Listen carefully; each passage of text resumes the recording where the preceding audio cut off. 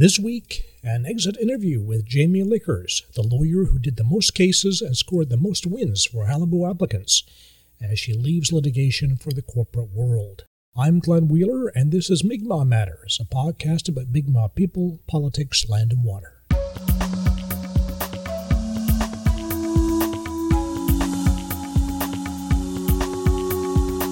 This is episode 154. Thank you to listeners like Nick Stevens, who support us via patreon.com/Mi'kmaq Matters or via email transfer to mi'kmaq.matters@gmail.com. Wallaliok.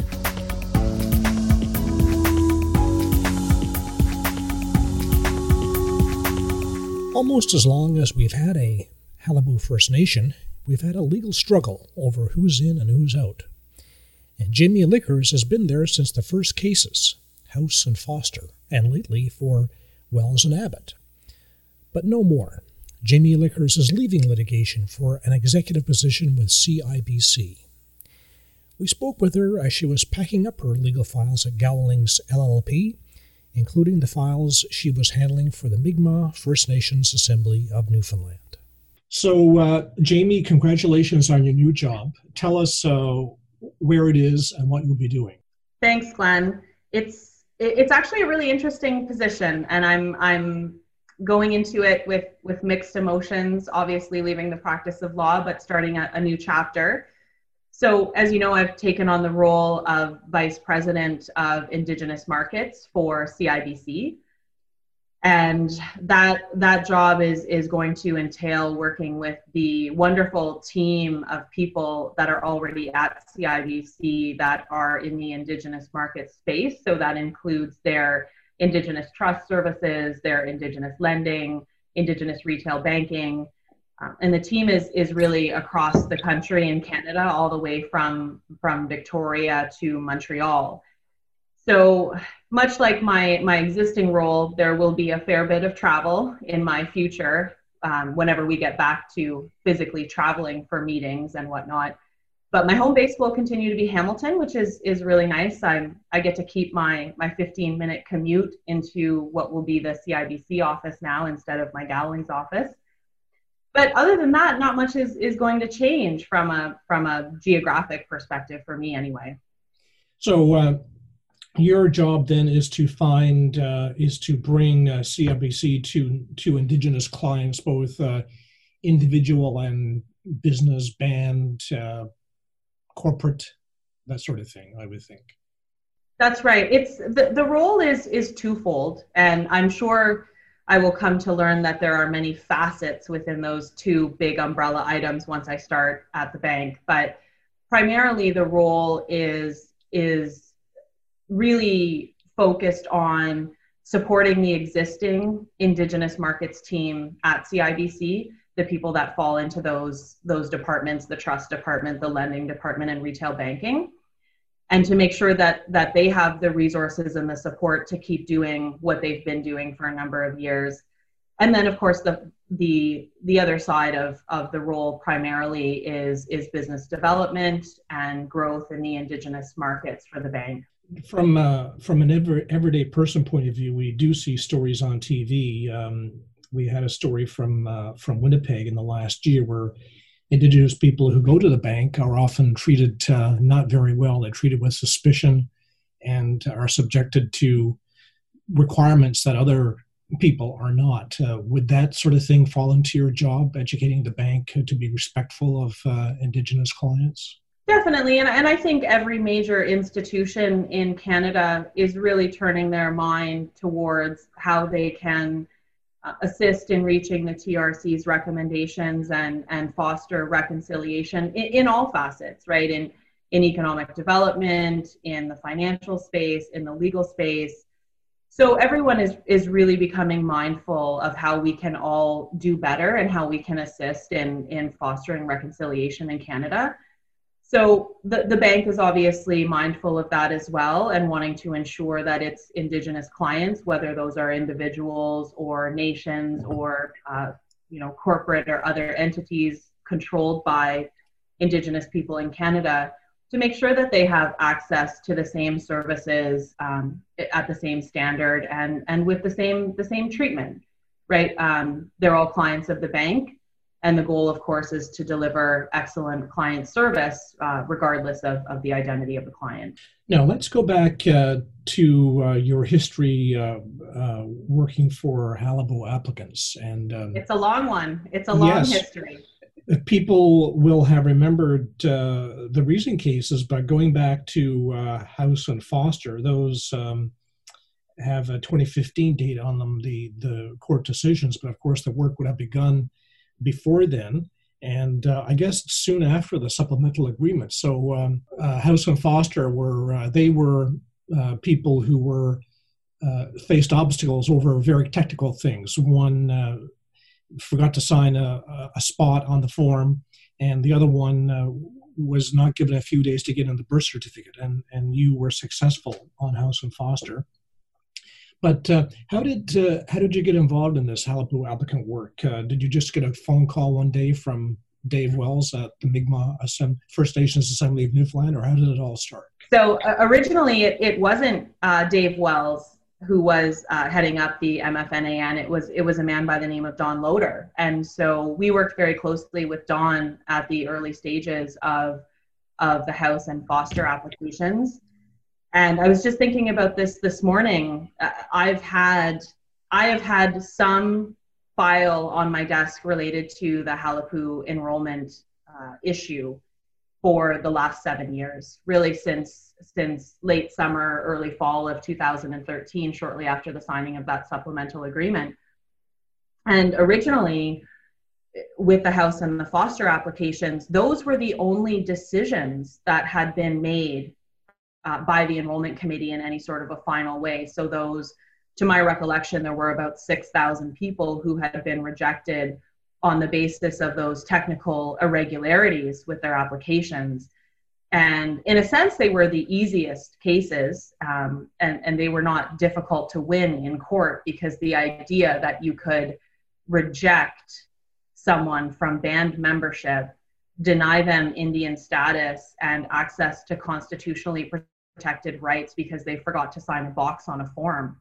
From a legal perspective, we felt that case was a slam dunk. Over the years, you've also been doing other Indigenous law cases, and we have different struggles going on. And right now in Nova Scotia, we have the Mi'kmaq fisheries case, and closer to you in Six Nations, we have people trying to defend their land from being taken over by a residential subdivision. And then we have the struggle for membership at Halibu. Have you found that people understand the sort of the nature of the Halibu struggle and the emotional component of that, or does it seem a little bit different, or maybe not as important as those other Indigenous struggles? Well, it's difficult for me to be objective in this answer, Glenn, because I feel like I've been living and breathing the Halipu enrollment issues for so long.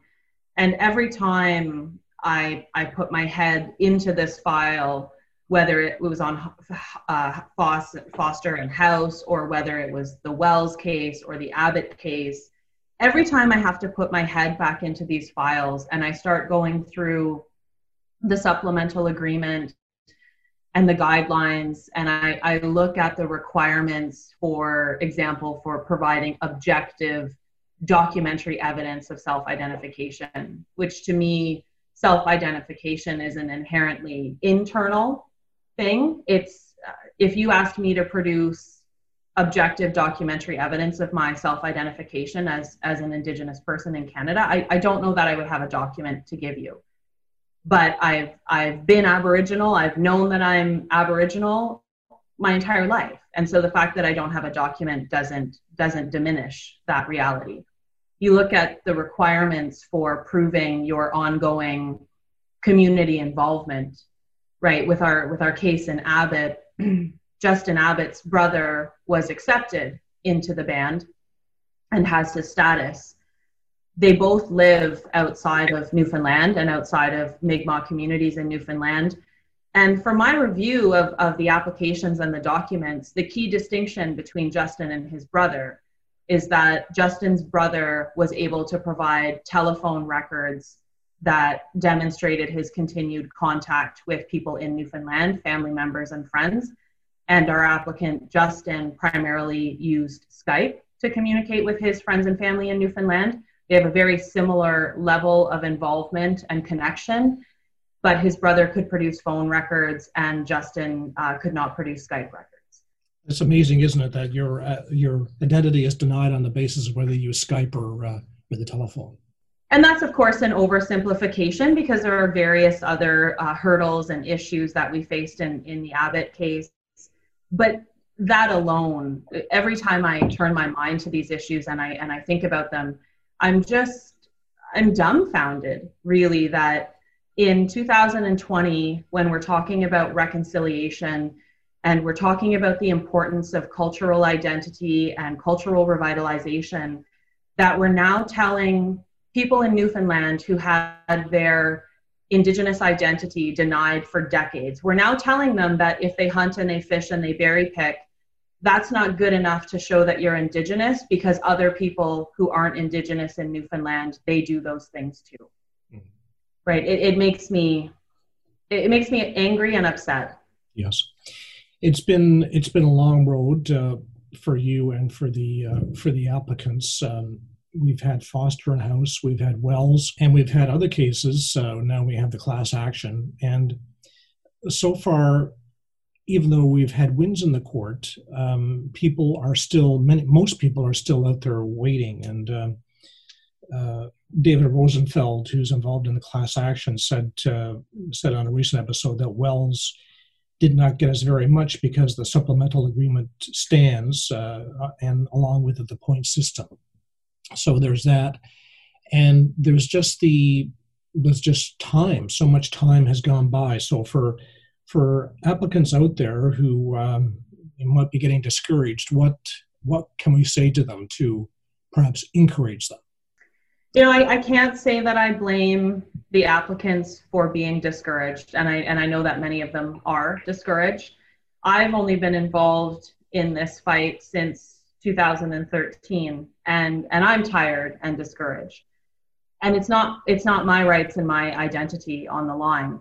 And of course, the applicants have been living this for much longer, right? The denial of their existence and their recognition stems all the way back to 1949. The negotiations that the FNI started, took you into the late 70s. Then we had the first court case by FNI, and then about 20 years of negotiation with the federal government before we got an agreement in 2008.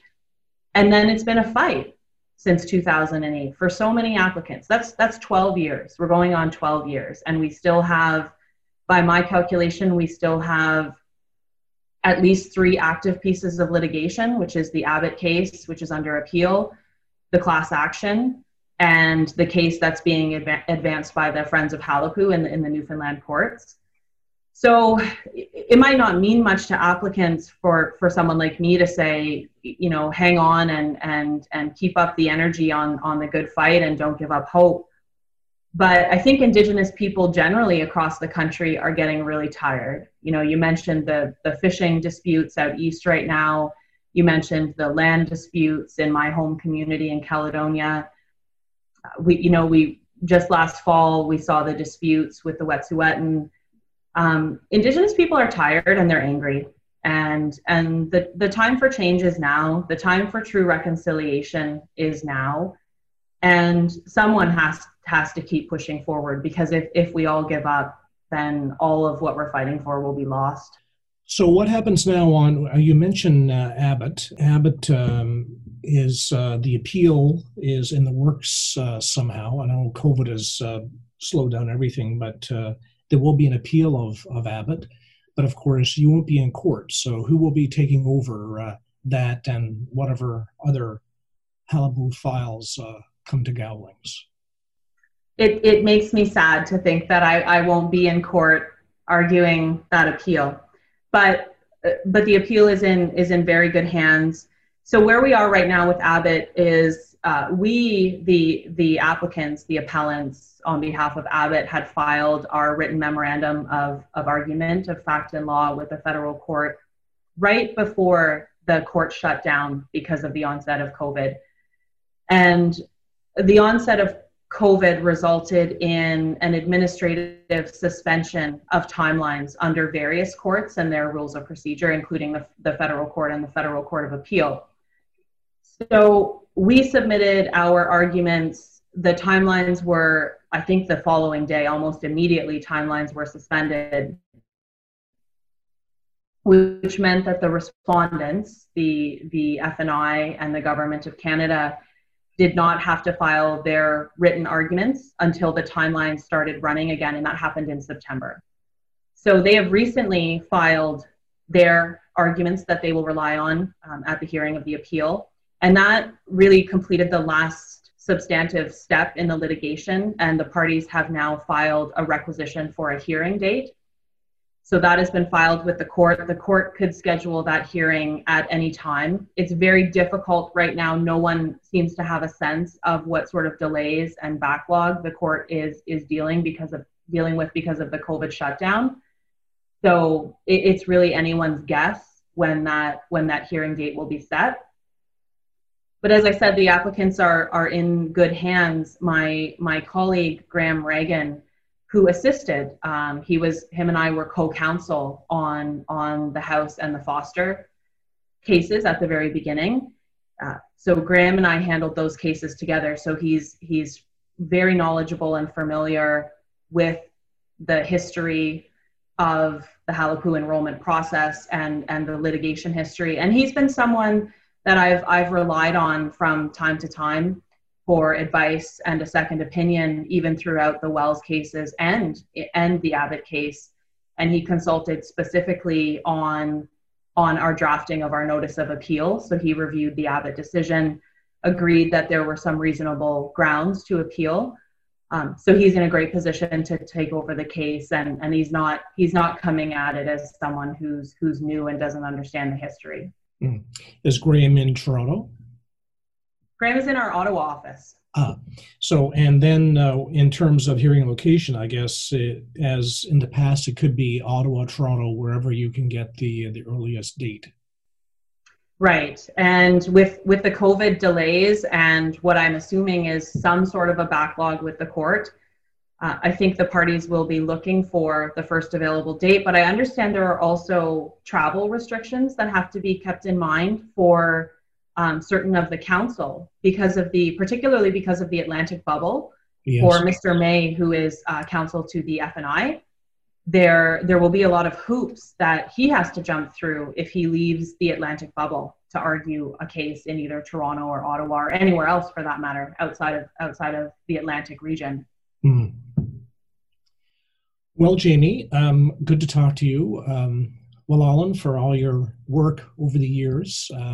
It's been a pleasure talking to you during that time, and all the best at the bank. Thanks, Glenn. I'll miss our little chats, and all the best to your listeners. And I'll be following these issues. I'll continue to follow them for the rest of my career and the rest of my life. And I really hope that one way or another we get this sorted out and there's some justice and some fairness for the applicants.